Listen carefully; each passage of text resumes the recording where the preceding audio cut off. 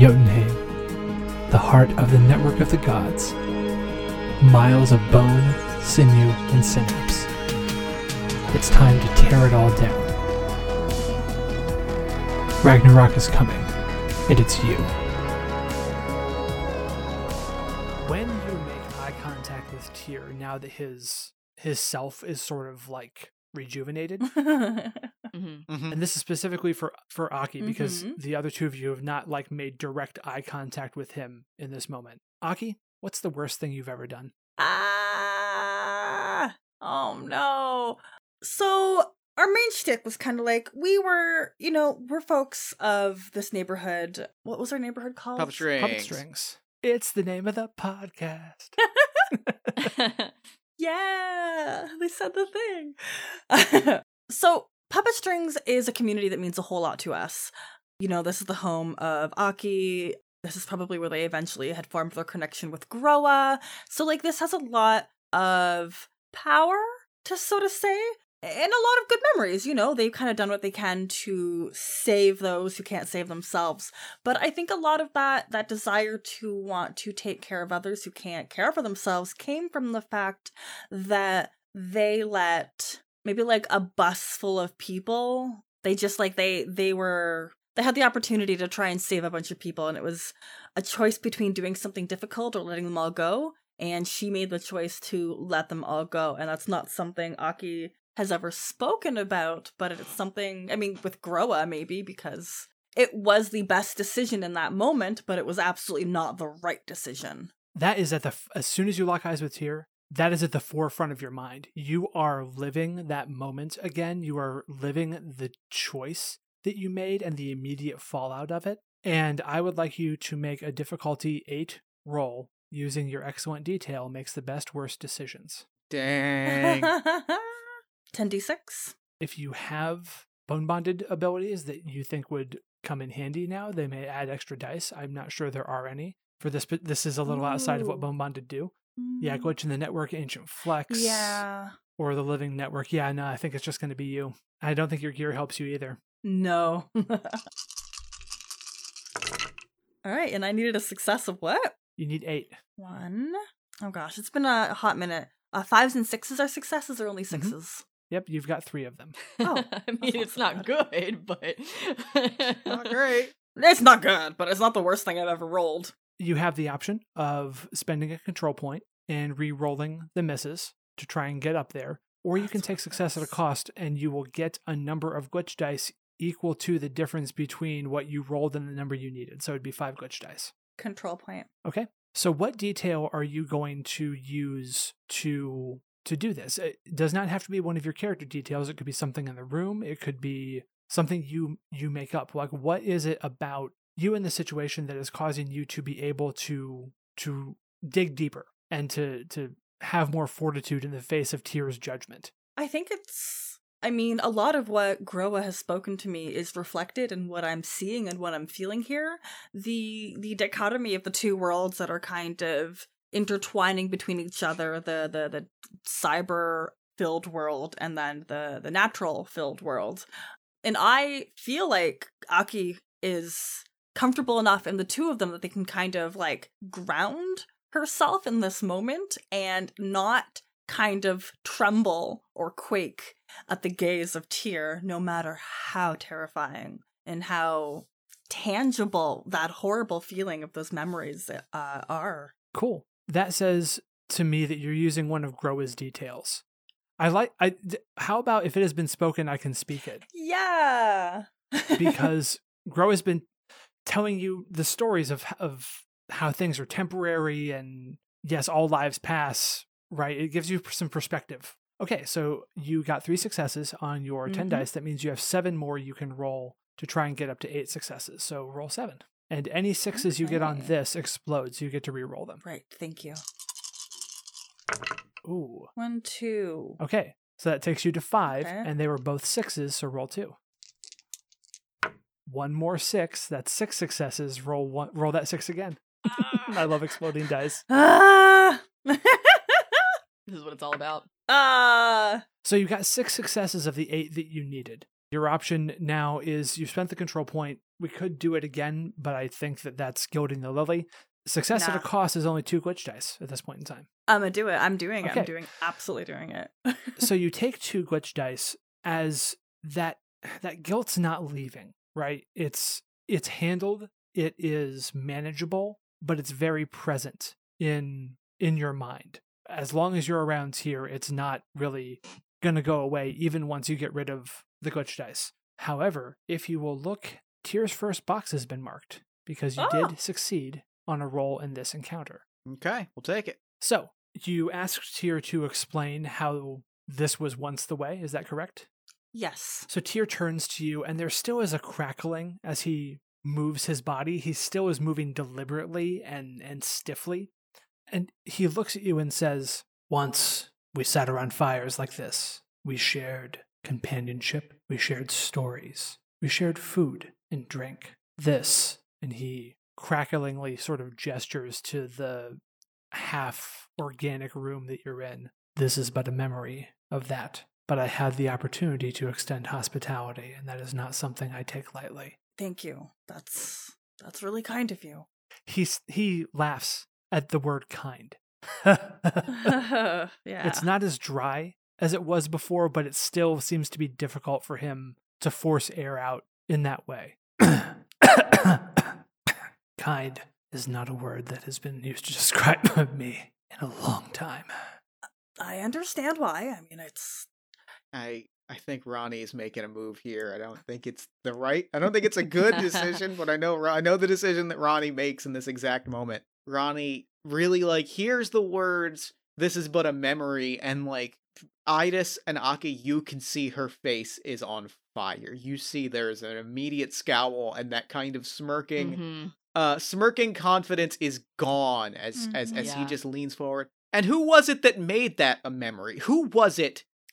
Entertain me, Tyr. Who was it that made that a memory? Who was it that made it that in our lives we don't get those experiences? Because I'll give you 3 guesses who I think it is, and is clearly leaning forward and clearly making it. There's a little bit of intentionality to his body language. A lot of it is just raw emotion and anger and the fury of hearing this being opine for a thing that he and the other gods took from us, but also there's a little bit of intentionality of being a little bit like you kind of see that immediate response, and then you kind of see him start to lean into it, and you see her kind of be a little bit bigger to kind of be I'm putting focus on me here. I am making this is me making sure that I am seen as the villain here, and so that if things go badly, I am target number 1. Sure. So for that, you get to take an action and roll some dice before Tyr locks eyes with you. So you're going to get 2 die rolls here. One for this action you're taking, and then you're going to have to respond to the same question that I asked Aki. So what detail are you using for drawing Tyr's attention like this? I am using Idis and Aki are getting out of here no matter what. I am very specifically doing this to put focus on me, right? I am doing this specifically to draw on Tyr, to draw Tyr's attention, and specifically kind of positioning myself as the aggressor so that Aki and Idis can continue to kind of play nice in this moment. Okay. What are you all thinking for a difficulty in this? Doesn't seem like it's actually that hard because Tyr seems to be conversational, for lack of a better term, but it's also an obvious bait to try and get Tyr to think the way that Ronnie wants him to think. I don't know. I mean, I think the thing that you are trying to accomplish vis-a-vis making yourself the target of an angry god is a pretty easy thing to do. I think having this go well is a different matter entirely, and I'm not sure which of those we're trying to roll for. I think it should be the second of the 2. Yeah, I think that's the harder the thing, and the thing that is more left up to chance. So I think it is the latter of trying to maybe get Tyr to take the bait and engage with the line of thinking to draw him into the argument rather than just putting the attention on me. I think the attention on me is kind of a given. It's more I'm trying to get you to admit to some level of culpability. Right. It's if you fail a roll where you're trying to get Tyr mad at you, that's just kind of advantageous storytelling. So we're going to call that a 6 then, I think. Okay. That is 2 successes on 7 dice. Okay. If you want success at a cost, you've got 4 glitch dice coming at you, and they would immediately be applied to the roll that you're going to have to make when Tyr locks eyes with you. I am going to spend a control point. I'm spending a control point, and I know what detail I'm going to use to reroll my dice. Disaster here is only skin deep. This seems like I am lashing out. This seems like, and it might even seem that way momentarily to Idis and Aki, but I'm actually going to throw this over to you. How in control do you think that I am being right now? Because I'm curious if you how your what each of your read on the situation is. Okay. What's your read, Idis and Aki? Yeah, do you have a thought on this, B? Because if not, I'll take it. I kind of want Idis's take just because, I don't know, after having that encounter with Tyr, it's not that Aki's not ready to kind of give you a quick vibe check, but being confronted with the trauma of your past isn't always something you can just wash off. Yeah, for sure. No, I mean, I think that this is an interesting scenario because there are very few things that Idis could do in this room that would be useful.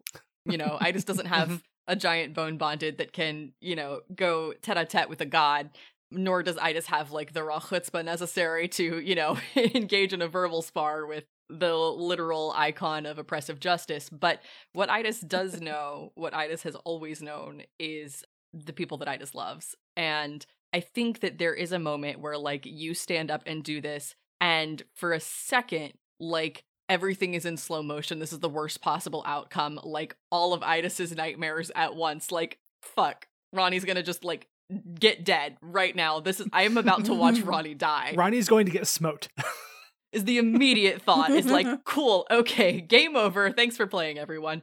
But there is, like, no art in this world that Idis is as good at as the art of reading their friends. And I think that he looks over at you for a moment, like, and almost goes to, like, reach out and grab your wrist or something, like, just to reflexively, like, pull you back, like, don't do this. But I think there is a thing that Idis notices, which is that for as emotional as you seem, for as loud and ostentatious and confrontational as you are right now, I think your hands are completely relaxed. I think that, like, you know, your shoulders are tensed, like, your face is angry, but, like, your fists aren't clenched. Your fingers are completely at ease. And I think that especially because Ronnie is somebody who, like, perpetually is working with his hands, like, it makes sense that if you were in control of the moment, you wouldn't want to put anything between you and your first line of action. Yeah. I love that. I absolutely love that. That is the tell, I think. And I think that that's something that Idis immediately notices and kind of, like, doesn't relax, doesn't, like, sit back from where she had leaned forward, but stills for a second. We don't want to give anything away, don't want to, like, show to Tyr, like, you know, we're not worried about this. Yeah. Like, that would be equally deadly, but does notice. And then in this moment, like, okay, you know, all I can do is trust you. Fantastic. All right. So I'm going to re-roll those 5 dice. That is 2 more successes, bringing me to 4 successes. That is 1 exploding dice. That is 4 successes. That would be 2 glitch dice coming my way. I will take those 2 glitch dice on my next action. Okay. You say that, and before Tyr responds, he turns his head sharply and locks eyes with you. Ronnie, what's the worst thing you've ever done? The list is not short. The list of things is not short by any stretch. But a lot of them aren't terrible. Like, a lot of them aren't what Ronnie or what anybody would probably consider. Like, there's a lot of things that went missing, right? There's a lot of things that were stolen. A lot of stuff. Frankly, a fair number of people were hurt. Ronnie can process a lot of them and has justifications for almost all of them. But there was one job. There was one heist. There was one pull-off that didn't go as planned. And Ronnie, she's got plans for everything. Of course she had a plan for this. It's the one plan that he never wanted to use, and it's the one plan that they used in this instance, which is somebody took a fall. It just happened to be whatever employee at this, like, corporate establishment happened to be working that day. And in all of these other crimes, all of these other jobs, all of these other heists, the people that Ronnie hurt or stole from or took things from or enacted action onto were people that Ronnie could justify deserved it in some capacity. They were in some way complicit with the larger plans that Ronnie was in Ronnie's own mind as a heroic scoundrel and not just a petty crook fighting against. They in some way deserved it, and this was the one case where that person was either imprisoned in the Panopticon or killed or something happened to this person that wholly didn't deserve it. They wholly were just the person that Ronnie pawned this off onto, and in this moment, I've learned every single detail of their life and every single thread that has been unraveled by way of Ronnie just shoving consequences onto them because, frankly, she got reckless on this job and somebody innocent suffered for it. So, for the roll that you're going to make in just a moment, instead of it being a difficulty 8, instead, erase those glitch dice. You're not going to roll them this time. Instead, your difficulty is going to be a 10. 2 glitch dice, 2 higher. And it's because of that sort of feed of information that you got. Mm-hmm. Itis and Aki, you actually see a branch like grow off of Tyr and touch Ronnie's shoulder when the gaze is locked. That's like the information download that happened. Mm-hmm. Ronnie, the person that you strung up, the person that was left hung out to dry and took the fall for you, you know exactly where he is in the Panopticon in direct relation to your physical position right now. You can feel her there. Oof. Behind you, down 154 feet and 6 inches. They're pacing their cell, and they're thinking about you right now. Mm-hmm. What detail are you going to use to roll against a difficulty of 10? Keeping in mind, we have not done this a whole lot, and I'm just putting it out there as an option. You get a control point back if you choose to fail a roll before the dice hit the table. Again, I don't think this is not fate. I don't think it needs to go that way, but I'm just reminding everyone of... Right, no, I'm just thinking out loud. I'm thinking out loud what it would look like if I failed this roll. I don't think I'm going to, and I think I kind of know what action Ronnie is going to take because it ties back in. I'm not going to fail. And the reason I'm not going to fail is because the very first question that you, Tracy, asked me was why Ronnie is certain that this is going to work, and Ronnie had this vision that Ronnie has kind of been embracing a little bit. It's something that he's kind of been grappling with, this like weird pseudo-religious dreamlike certainty that this was going to work, and part of that is he's come to realize in his own mind that like there's something in that subconscious energy, that subconscious mind that he is grasping onto in this moment. In this moment that certainty is coming back, and in this moment he is attempting something that is frankly impossible, which I think is represented by this 10 dice. He is attempting, as he thinks about this and they share this moment of mutually like being aware of one another, he is going to feed this person subconsciously through this branch. If we are connected, then there is a connection, and I am going to subconsciously feed this person the information that they need to walk out, like to get out of here. And so I would like to roll "This fell off a truck" to just start like whispering in my mind the codes that I have learned, the passwords, the people to reach out to be like, look, if I have a chance to make this right, this is what it's all been leading to, and this is my moment to make this right. Okay. I would like you on your character sheet for your second or third gear slot, your choice. I would like you to write something that has to do with this vision, right? Because that feels like a tangible thing that you can use right now, and it's going to add 1 die to your roll because it's going to be helping you at this moment. Oh, what? I'm going to read you all what Jeff is writing, but it's really good. Uh-huh. Please do. Jeff's second piece of gear for Ronnie is now the certainty of justice. True justice, not Tyr's justice. Holy shit. And so I am rolling 11d6 on this action. Okay. 11d6 to try and get 10 successes. Okay. That is 1. That is 2, that's 2 successes. no. Holy crap. Oh no. Well, we're re-rolling here. Okay. What detail are you going to highlight to be able to do that? I think I'm stringing Tyr along a little bit, and I think I'm letting him know that I'm stringing him along a little bit. Like this is as much an act of defiance against Tyr as it is just further like giving Aki and Itis time to work through. So I am going to use Aki and Itis are getting out of here no matter what. Like this is me going, you want to try and torture me? Fine. Let's do an impossible thing and see what happens. As knowing that all of this is unfolding, Itis and Aki have time, and the energy to like figure out what their next move is. Fantastic. Roll those 8 dice, please. That is 3 more successes, bringing us up to 5 Okay. successes. 2 of them explode. That is 6 successes. I will take the remaining glitch dice. Not a bad trade-off v a god. Yeah, Mhm. I'll take those. I'll take those 4 glitch dice, and we'll take a successful action. I think 2 successful actions, unless I'm mistaken. Yeah. Well, so I marked the other one already. So this is the 3rd successful action.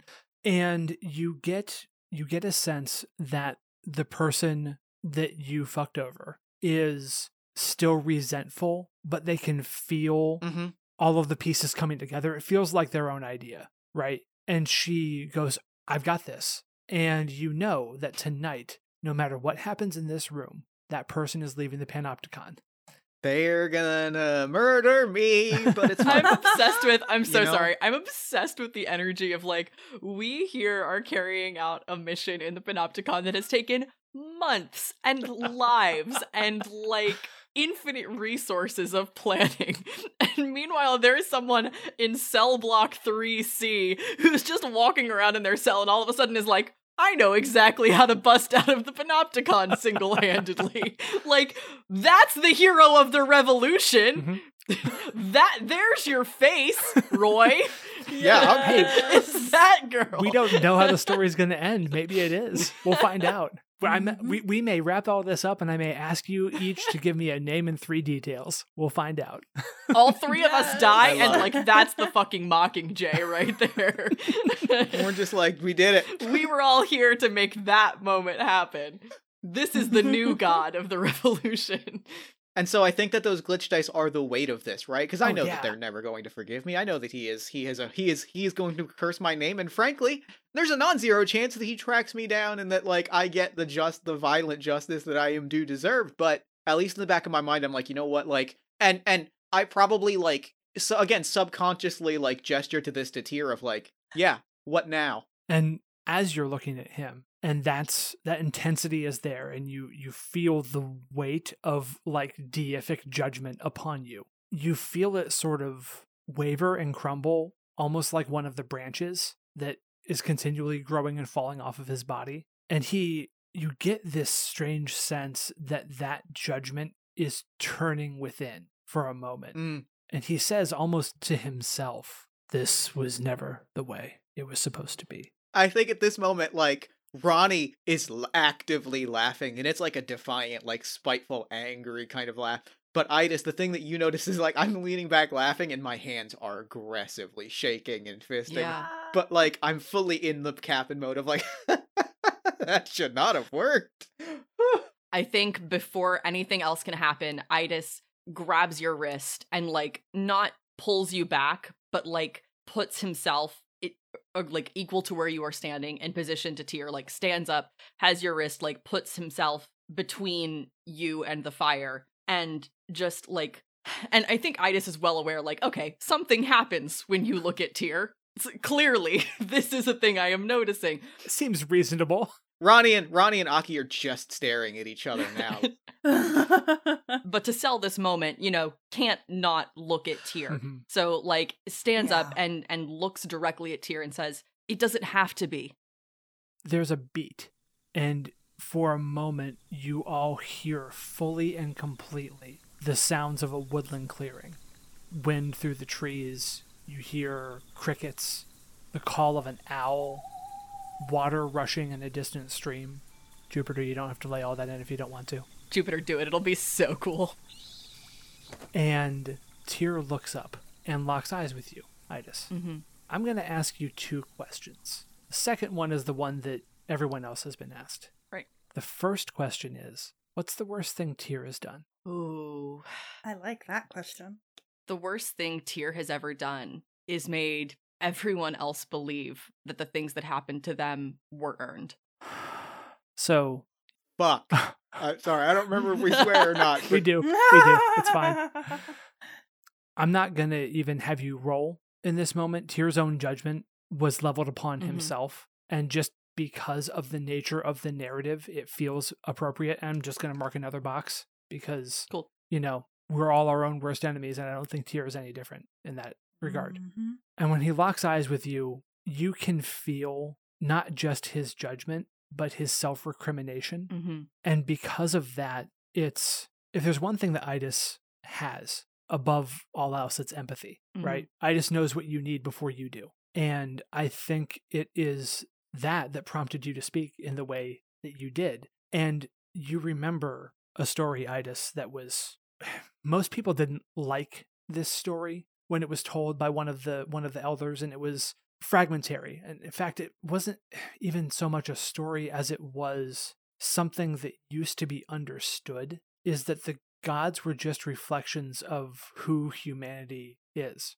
right? They're those characteristics embodied and blown up. And in the oldest of stories, the gods are just as human as you are. They fail, they fuck up, and they make mistakes. And it's that you can feel flowing from Tyr for a moment. And then it locks down. And all that's left is the judgment, but it's hitting you not quite as hard as everybody else. What's the worst thing that Idis has done? I've been thinking about this since the first question was pitched, because obviously I knew this was coming. And I don't want to downplay the significance of this question, because there is a real risk this will feel like a cop-out answer, and I don't want it to. So if it lands and we're like, I think we could do better, then just tell me and we'll do better. Sure. But I think in this moment, what I keep coming back to is this question is not an objective question. That's not something you can possibly measure objectively, is what the worst thing somebody has ever done is. Right. All you can measure is like, in this moment, under these circumstances, what is the thing that would most undo you? Like, what is the thing that you would think of and feel like you cannot possibly walk back from? And I think the answer to this, in the worst thing that Idis has ever done, is that several years ago, when they were all much younger, I get the impression that Aki and Rani were not necessarily community-minded individuals. I simply don't think that was always the case. Not at the beginning. Never. I think that it's highly likely that only happened owing to a certain level of association with Idis. And once that connection happened, Idis being like, oh, well, I have to go do this thing. You should totally come. It won't take very long. And then, oops, sorry, you're helping people move all day. Or like, oh, well, you should come along for this thing. Like, there's somebody who I just have to stop and see real quick. It's not a big deal. And then like, oh, it just so happens that like you have something they need. Sorry. But this was a process that, happened in such a way that it would have seemed like it was just a natural evolution of, getting to know someone like Idis and finding yourself ingratiated in the community. What Idis knows is that it was not an accident. Idis saw these two and recognized in them something that their people and their community and their home desperately needed.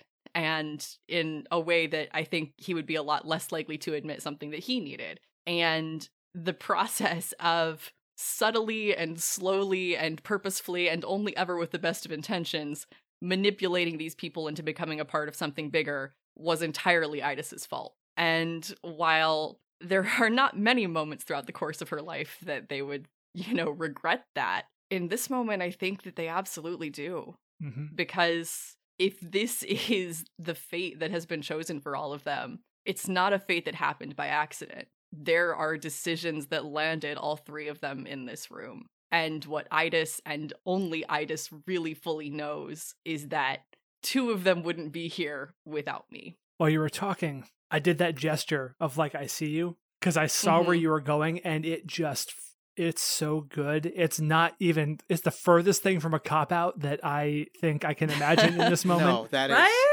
Any other answer would have felt like a cop. If you were like, yeah, Idis Fast and Furious a bunch of cars one time. I stepped on a bug and I'm still not over it. Oh gosh, it was a cute bug. Like a really too. cute bug. It didn't do anything wrong. It was one of those little fiber optic butterflies you see sometimes in puppet strings. Yeah. So the difficulty, because of Tyr's own self-flagellation, momentary though it was going to be knocked down from an 8 to a 6. The thing that Idis is remembering is so poignant and so true to the moment, and Tyr is observing this, right? And quantifying it and trying to weigh it. And in that quantification, in that assessing of the gravity of the deed, is again forced to reconcile that being in the room with him right now is connected to the worst thing that this person has ever done. The difficulty is a 4 for this, because Boom. you are skewering the god of justice. So what detail are you going to use? Damn. Oh my god, Idas, this has been your moment. Yeah. I think I'm gonna use my good detail, which is a stranger's just a comrade I haven't met. Oh god. Partially because that is, I mean, the whole story of this thing. And I think that being able to reckon with, like, no, this was the right thing to do. However this ends, like, this was the core guiding principle of my life, and I won't regret that. But also because I think in this moment, like, what I'm trying to do, even by saying to Tyr, like, it doesn't have to be this way, is that, like, you know, there is a version of this story. And if there's anything that we're learning right now in this moment is that, like, we are in the domain of stories. But there is a version of this story, only one, where everything turns out right. Not just for us, not just for the people of the Panopticon, but, like, for everyone. Mm-hmm. That's a thing we can have. And the only thing keeping us from it is, like, this great twisted thing between us. Okay, 7 dice, 4 successes. Okay. Come on. 1, 2, 3. I got 3 of them. Better start than Yeah, right? Jeff and I have done so far. Better start than either of us. Yeah. Ooh. Do you want to spend a control point or take the glitch die? Yeah, I think I want to spend a control point. Nice. Do it. Any thoughts on what this should be? I would love some community input. I do have a thought. I think that your other detail here is I know what you need before you know you need it. Like this is like Tyr has not considered any of these things. You know, you are forcing Tyr. You are in a way that is much more subtle and much more powerful and maybe much more connected to the horrible thing that you've done by bringing us here. Like, you are forcing Tyr to consider things that he desperately needed to consider. You are bringing that exact sense of justice that Ranni is so certain is going to come, and Tyr does not even realize that this is the moment where he has to reckon with it. I'll take it. All right. So I'm rolling 4 dice. Okay. Perfect. Come through. Boom! Yes. Everything's coming up, Idas. You got the one you needed. Okay, and it's a queen success. So, unlike the other two, you don't get any glitch dice that trail off from this action. And that's not to say that the thought isn't on your mind, that bringing your 2 best friends here is literally the worst thing that you've ever done. But when you look at Tyr, you're not consumed by the thought. It's not living at the forefront of your brain because Aki and Ranni still have that, like, haunted look on their faces. So what do you think or see or feel now, having reckoned with that and looking at Tyr? I think the big distinction and the big difference, and maybe the only possible victory here, is that I'm still looking at Tyr. Like, I have not averted my gaze. Yes. I'm still maintaining eye contact, and I think there are tears rolling down my cheeks, but I have not otherwise faltered. Like, I have not broken this eye contact that we have. I am standing there, shoulders squared as much as I possibly can, and I am not looking down. Fantastic. This is a conflict with a threat, so it is now time for each of you to say one thing that Tyr does. Oh, heck, yeah. I think the first thing that Tyr does, first thing that most threatened people do when they feel like they're wrong, is make themselves bigger. I feel like he stands up. And it is a Herculean, incredible, like, effort of a thing. But I think that he does. Yeah, I think that the sort of rehydration that occurred, you can see that it is not simply the reforming of muscle and tendon and flesh around bone. Mm-hmm. There's something less permanent about it than that, in that the arm that's on the blade, the hilt of that sword, tenses and flexes and grows, and you see, like, his chest cavity start to deflate down to where it was before, and his legs gain a little bit more body. His right arm desiccates again as well, as he, outside of this situation, if you wanted to see the platonic ideal of a masculine left arm, like, that's what he has going on right now, and he definitely hasn't skipped leg day at this point in time, but the rest of him is suffering, right, to get there. And I think he stands and he gets himself up to his feet and retains some equilibrium, like everything redistributes again. But there's, like, a pained expression on his face, though he stands towering above you at, like, 8.5 feet tall, with his hand on a sword that is like 7 feet that you can see and you're not sure how much is buried in the ground. And Itis is not big. Like, Itis is not even, like, Aki height. Itis is a relatively compact individual. And I think that, like, this sudden shift in the dynamic, too, of, like, you know, you don't, even if it is sort of a facade, you don't hurt somebody who's sitting down at your campfire with you. But, like, there's a distinctly different dynamic between, like, sitting at a campfire with another person versus, like, standing on the other side of a fire from a wild creature in the night, you know? Like, lighting a fire to quite literally keep a wolf away is a very different thing from, like, sitting down with somebody across from a roaring fire and swapping stories. Like, this dynamic has shifted immensely. Nice.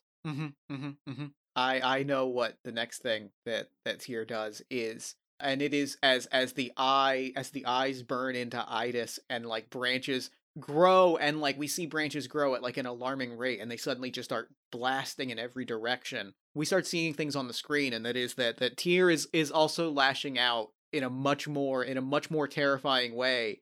If Tyr knows the worst thing that we did, there's a lot of other things that Tyr knows, and Tyr is shoring up that information to distribute it as widely and as directly as possible. And so on these monitors around us, and on these speakers, that the murmuring that we were hearing in the same way that we heard that, like, the voice just rattle off names, now we're hearing, and in a way that like maybe isn't even being distributed widely yet, but like in a way that is clearly like showing that he has them and that he's going to use them. We are just hearing XX Burnt Umber XX, Nice Blouse, Swan Song, Roy, Dock in the Bay, Weed Mom 420, 8855, 885588, Cerulean Echo 19, Encrypted Message, Talia by Xbox. We are just hearing all of these names. Every contact in our network is being shored up and gathered into a neat pile, into a neat data packet, and every person that we have worked with, like, this is the moment where it's not just the three of us in danger. This is the entire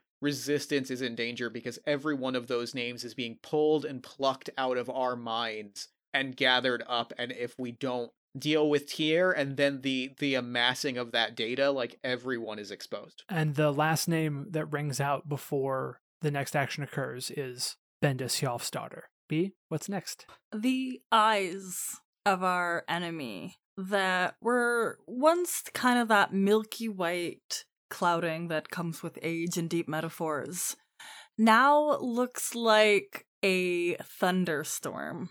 There are various shades of grays and blues and sparks of lightning, and the rumbling around us matches like the rumbling of this being. And there is now a thunderstorm that reflects his internal and outternal expression. Okay. Yeah, the clearing takes on a chill, as if a front is about to move through, and you all can smell rain on the breeze. Again, not a smell that you've ever... It rains in Jotunheim, but it smells like the city. It doesn't smell like fresh rain. Oh, but our rain is probably gross. Yeah, like wet metal. Can I add a detail, though? At the same time as that smell of, like, rain and clear air, there is also, though, that sensation creeping in of the smell of, like, overheated circuitry. Mm-hmm. There is, like, something of the other world is sneaking back in, whether that's because of a loss of control on Tyr's part, or, like, whether that's just the veil between these two realities that we're occupying, like, growing a little thinner. I think it is the smell of burning dust, right? When a furnace kicks on, that dusty smell gets enhanced, and it's this acrid tang. It's almost like the smell of ozone, right? It's not too dissimilar from when a wire burns, but it puts you in mind of lightning, right? Which mixes very eerily with the smell of the fresh rain. Like, it all has a real foreboding sense to all of it. Yes. Aki, you acted first. It's your turn again. I will say that I think Groa is voicing some concerns in the back of your mind and maybe suggesting that his time is now. Yeah, it feels right. Especially with those connections being made to our world, all of our secrets being gathered and potentially exposed, just feels violating. And if there's one thing I know how to rely on, it's how to rely on the power of my allies. All right, so are you going to use that ability? I am just refreshing my memory. for the audience, when you summon the bones, you can command the components, I should call the living network. You command the components and technology around you to take the physical form your giants once had. You rise from the ground, flickering in electrical energy, surrounded by the makeshift form of the giant. For the remainder of the scene, so this is the rest of the time you are in this arrangement with Tyr, double the number of dice in your pool and take no glitch dice. Note how many glitch dice you would have taken during the scene. Say how the size and scale of the giant's physical form affect every action that you take. And we'll discuss what happens with those noted down glitch dice when the scene ends. So, what does it look like when Groa taps into the living network? Also, I keep forgetting, and this would have been helpful to like remind everybody of earlier, but like my at-need ability is that everybody gets an extra die in their pool anytime they need it when I'm around. So I'm sorry, everybody. That should have been like more relevant than it was. That's okay. The beginning is always difficult, Yeah. you know, like in any kind of a battle where we're getting our footing. We're trying to figure out who are we up against. We're not necessarily comfortable at our own powers yet. But this moment, this is where it all comes together. So the air around us, while it's kind of, we have that scent of ozone, that scent of burning dust, I think the lights start to flicker. It's like even like the world, like an eclipse, is blocking out some of that natural light. And then Aki's form, which is really tall, I think like she's like 6.5 feet, wearing 6-inch platforms, of course. So there is even more height being added. And I'm trying to imagine, like, there were a lot of ancient artifacts, which are very much like analog, but in terms of like digital components, this is a place which possesses a lot of that. And I think we mentioned there might have been monitors all around us, lots of cables. Can I tell you something also that Groa notices? Yes, please. As he is surging to the fore here, he says, "There are bones."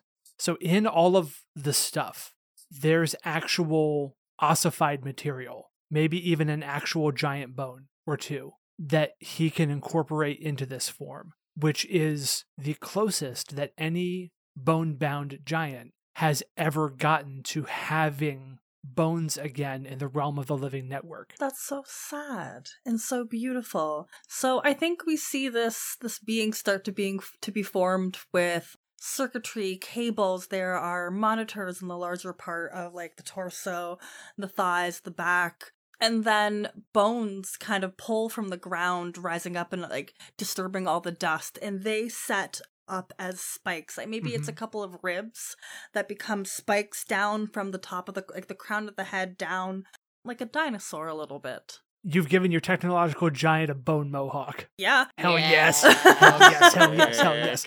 So that is... Feels natural. That's just a thing that you do. Now what do you do? I would like to... Oh, heck. There's a handful of things. Okay, well, first off, we have to stop Tyr from connecting to the outside world, from connecting to any... We have to sever that connection. So I think Groa and this beast, like, they're always mumbling to themselves. It's like this steady hum, almost, as they're formulating plans and running through 1,000 times over, like, if I take this many steps forward, I could do this action, if I could capture Tyr's sword, if I could command all of these connections at my will. And they're going over and over and over and trying to determine what is the plan, when I guess inside of Groa's head, Aki says, "Can we just trash the connections?" And there's a bit of a disgruntled rumble, because that's not the most elegant. But again, there's that moment where they're going through every single possible plan, and then destruction kind of falls upon, like, there's like a little ding, and it's like, the best way to sever a connection is to cut it off completely. And traditionally, whatever weapon you, Aki, would wield is mirrored in the giant's form, and you have a whip glove. So what does that look like in this current form? Yeah. Oh heck. I don't know what a whip glove is to begin with, and I cannot for the life of me figure out why I decided that. Is it a glove that has like a whip in the palm of it? Sure. I think it was like each of the fingers had like a cable thing. Oh my god. Okay, cool. Then let's go with that, because Groa can then like unspool a digital hand and all of these lashing cables, like a Yes. like a fucked up cat of nine tails spring out of his palm. Yeah, it was like a cat of nine tails glove. And can just lash, like twist wrists and fingers and lash out, and it starts going after the branches. Oh, that's beautiful. Absolutely. And it seems like such an effortless movement, as like you said, the unspool. And it's just like copper cabling that goes after these tree branches that are trying to maintain that connection. What detail are you going to use to do that? Just note that the rankings on Groa's details are the same as yours, but doubled, right? So detail 1 is 20 dice, detail 2 is 14 dice, detail 3 is 10 dice. Okay. I mean, yeah, 1,000 plans, one objective. At this point in time, Tyr is obviously not at his best. He has stood up and sort of broken whatever pretense of fellowship was around this campfire.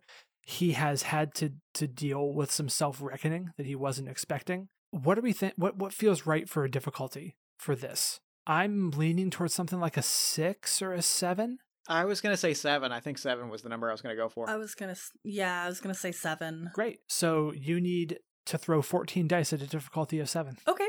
And because I'm trying to do something with the network, Groa flexes his ancient muscles. And I'm going to take 2 of my dice pool and set it to successes. Yes, you are. And this is because this isn't Groa's first rodeo. He may not get to express what this feels like, or what this, like, he has fought these battles before, never against Tyr specifically, but fights against gods. Mm-hmm. This is what he was meant to do, and severing these connections, that's the kind of power that he craves. So you also get 2 additional dice because of the giant-sized whip glove, because it's gear, but all your dice are doubled. Oh, what a great sentence. Right? Giant-sized whip glove. So you are now you're still rolling 14 dice, but you have 2 successes already. Okay.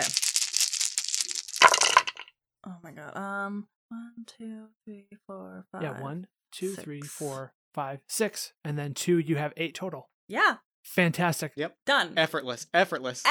Tell me what it looks like, please. Tell all of us what it looks like. Oh, it looks so good. Yes. So the party themselves, like the people, they're sitting around this campfire as Tyr starts to rise and his form takes on that massive shape. The sword becomes even like that much more imposing as this being starts to rise, and we're just like these diminutive little creatures. And after Ronnie kind of has spoken and the whole tone of the room shifts, Idis makes that eye contact and nothing feels right. Groa steps forward, literally and figuratively, and all of these wires and connections start to take shape. And this all happens in almost 5 to 7 seconds as these giant cables unspool from Groa's hands, and they slam down on the ground. With their left hand, they unspool the other cables, and they start to slam around the room. It's almost like the cables are never ending as they keep like rolling out, causing damage, causing chaos, and severing the connections to the network. That's amazing. Sick. That's so dope. So you do that. The connections are severed, and you see that Tyr attempts to like regrow them, and they're not coming out of his body. Again, the branches are not emerging, they're not falling, they're not anything. He is now feeling the way that Groa felt when you entered this space, reaching for connections and finding nothing but numb points of no access. And that right there is where we're going to wrap up this particular session, so we can really focus on the final ending of Tyr and give ourselves a chance to reflect on this entire journey that we've taken together. But for now, tonight, let's do our usual debrief. And what does everyone think of how things have gone? This is kind of like the fight against the Hand of Tyr was kind of like the real coming together of the system for conflicts like this. And we're seeing it play out now in this epic conflict with a god. How's everyone feeling about things? I like it a lot. I like a lot that there is a way to do conflict on this scale that isn't just, hit a thing that shouldn't be able to be broken until it breaks. Because that kind of takes me out of the action of a lot of this type of thing anyway.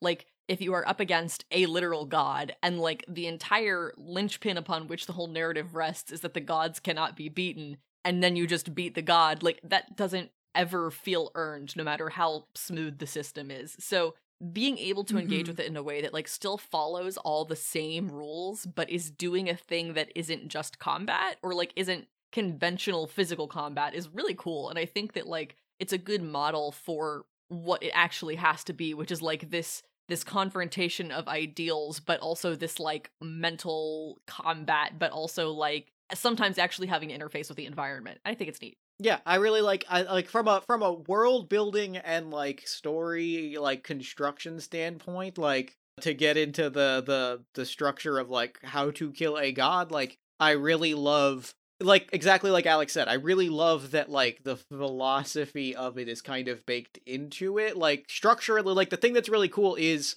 structurally like we're following those beats, but the way that it is set up, like and this is also like you said, like this is seeing the difference between fighting the Hand of Tyr last time versus fighting Tyr this time. We're seeing the way that the same set of rules can be applied to an ideological thing versus a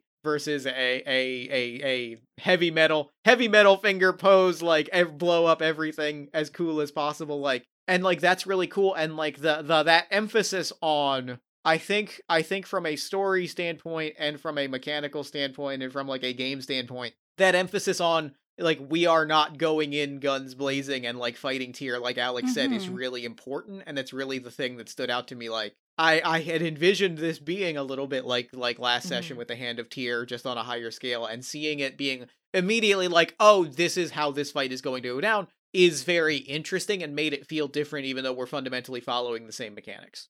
I just have a very good time interacting and world building, like, cooperatively. Just the collaboration with that, because everything now that I interact with as a character feels that much more tangible because we all contributed to it. So that's just, I'm just going to keep swooning about that over here. Yeah, it's also cool because this is really the first time since we sort of settled into this rule set that we've had a character who, in large part, wasn't conceived of by us. Mm-hmm. So I was curious to see how that was going to go, just in terms of like walking in and you having like a vision for Tyr in mind, but still having that flexibility for us to get to like interact meaningfully with what that looks like was still pretty, it was cool. Because, there was sort of that excitement of like, oh, what is, like, we're finally seeing Tyr, like, what does he look like? Mm-hmm. But then also getting to be like, okay, well, a lot of that is still up to us. But like, it was a cool thing to do. He was still a wizened old man. I loved it. Well, and to pull back the curtain on that, when I was getting to this session, I was giving a lot of thought to how the fight with the Hand went and how this could potentially go, and thinking, okay, so this is not the fully kitted out Rock'em Sock'em group that the Wrecking Crew was, but they have a bone bonded, they could go down that road. But it immediately was just sort of like running up against a soft barrier in my mind of like, it's not really that interesting.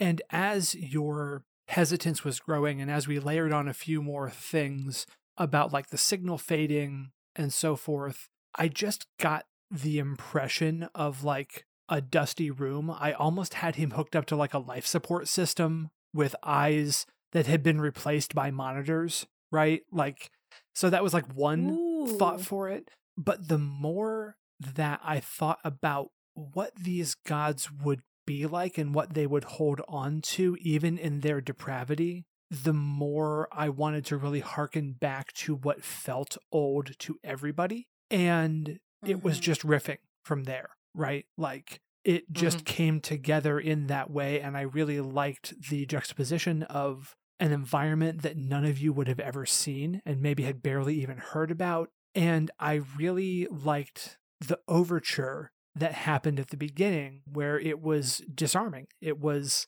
a hospitable welcome to a fire from someone who, in theory, could pull this sword out of the ground and knock all your heads off with one shot. Like, that's the reputation, at least. That's the idea you carry in your heads. And the battleground was ideological and gave all of you a chance to position yourselves relative to how you felt about the situation, and having to confront something of yourself and then turn that back on Tyr felt so satisfying. And some of that is going to get written into the section on how to take down a god, right? Because this is stuff we did naturally as storytellers who have now been doing this together for 7 or 8 sessions of this in a system that we designed to play to our strengths. So, making sure that people understand that these conflicts can be knockdown, drag out fights, and that can be really satisfying in this system. But we transitioned seamlessly to a conflict. There was not even an inflection point where it's like, okay, the fight happens now. Aki made eye contact and that was it. Like it just flowed. And so just letting people know that conflicts and how dice are marked off, reasons that you can have stakes, can be prompted by something of the nature of the god, in this case, judgment, right? And how you respond to that, how you resist that, because that's what this is all about, is resisting that tyranny, sets the stage for how the rest of the conflict plays out. And I like that we've sort of transitioned to a possible physical end to this, because now you all feel like you're on a level playing field with a god. And that's fucking wild. That's amazing.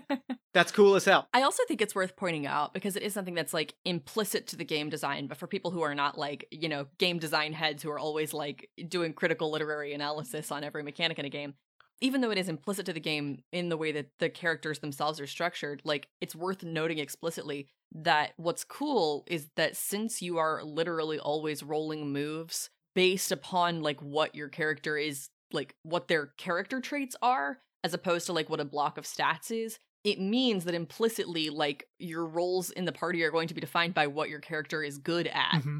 Which, again, it sounds like the kind of thing where when you say all those words, it's like, well, yeah, obviously, but like it's worth noticing because, it is meaningful. And it's like I've personally felt like I've struggled a little bit throughout this playtest, not with the game itself, but with like the character concept that I brought to the table of like, how do you role play out like a character whose whole deal is just like hanging back and watching other people and supporting them without just being like, and then I said, and then I looked like this, and then there was this thing that I was thinking. And so it is difficult because the other two characters are like so dynamic and so cool that all the time I just want to be like watching them do stuff. But getting to this point and realizing like, here's an angle we can take where this is like the one thing this character is good at and was born to do. And the way that feels so satisfying when you get to it, because it's like I was rolling against a literal god and doing the exact same thing that both of my teammates had done. And for me, it was a drastically different role. Like everything about it felt different, which is cool. Yeah.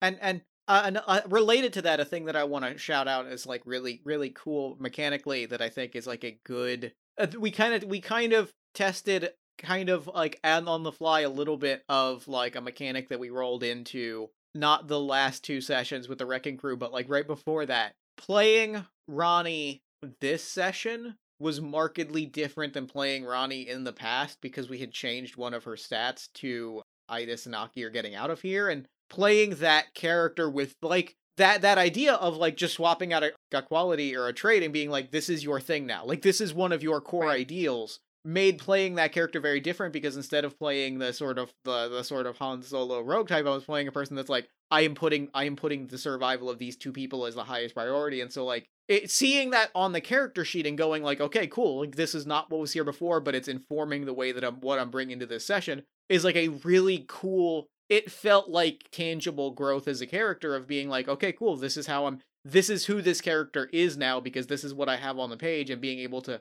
really like embody that and use that strategically, right? Like there's the kind of fun that is I am using my tools to my advantage, right? Like I am playing to win, using those signs of character growth and saying, okay, cool, this is how I'm going to use these signs of character growth as it like to win is huge. It's just cool as hell. Yeah. It was a really cool feeling to like see that character change and get to play with that change as a tactical advantage. It's cool. It's not a thing every game does well. And in fact, a lot of games don't really do it at all. Like in D&D, the closest I can think would be like over, many tens of levels, you might start to make choices that push your stats in a certain way, or like multi-class, and then, take the next 3 years of your life to build a character who does something else well. In like, the closest I can think of is I play a ton of Monster of the Week, and felt like a playbook change. It was something where like this so fundamentally altered the way that your character interacts with the world because it's 30% of your whole guy, right? Like that it really just changing that one trait, swapping it out, like marked a fundamental character shift in a way that was really cool. Yeah. I really loved it. I was just thrilled with the story choices that you all made, and like, I don't think any of the uses of the details for the roles felt forced. I felt like they were all in keeping with how you would respond to the things that were happening.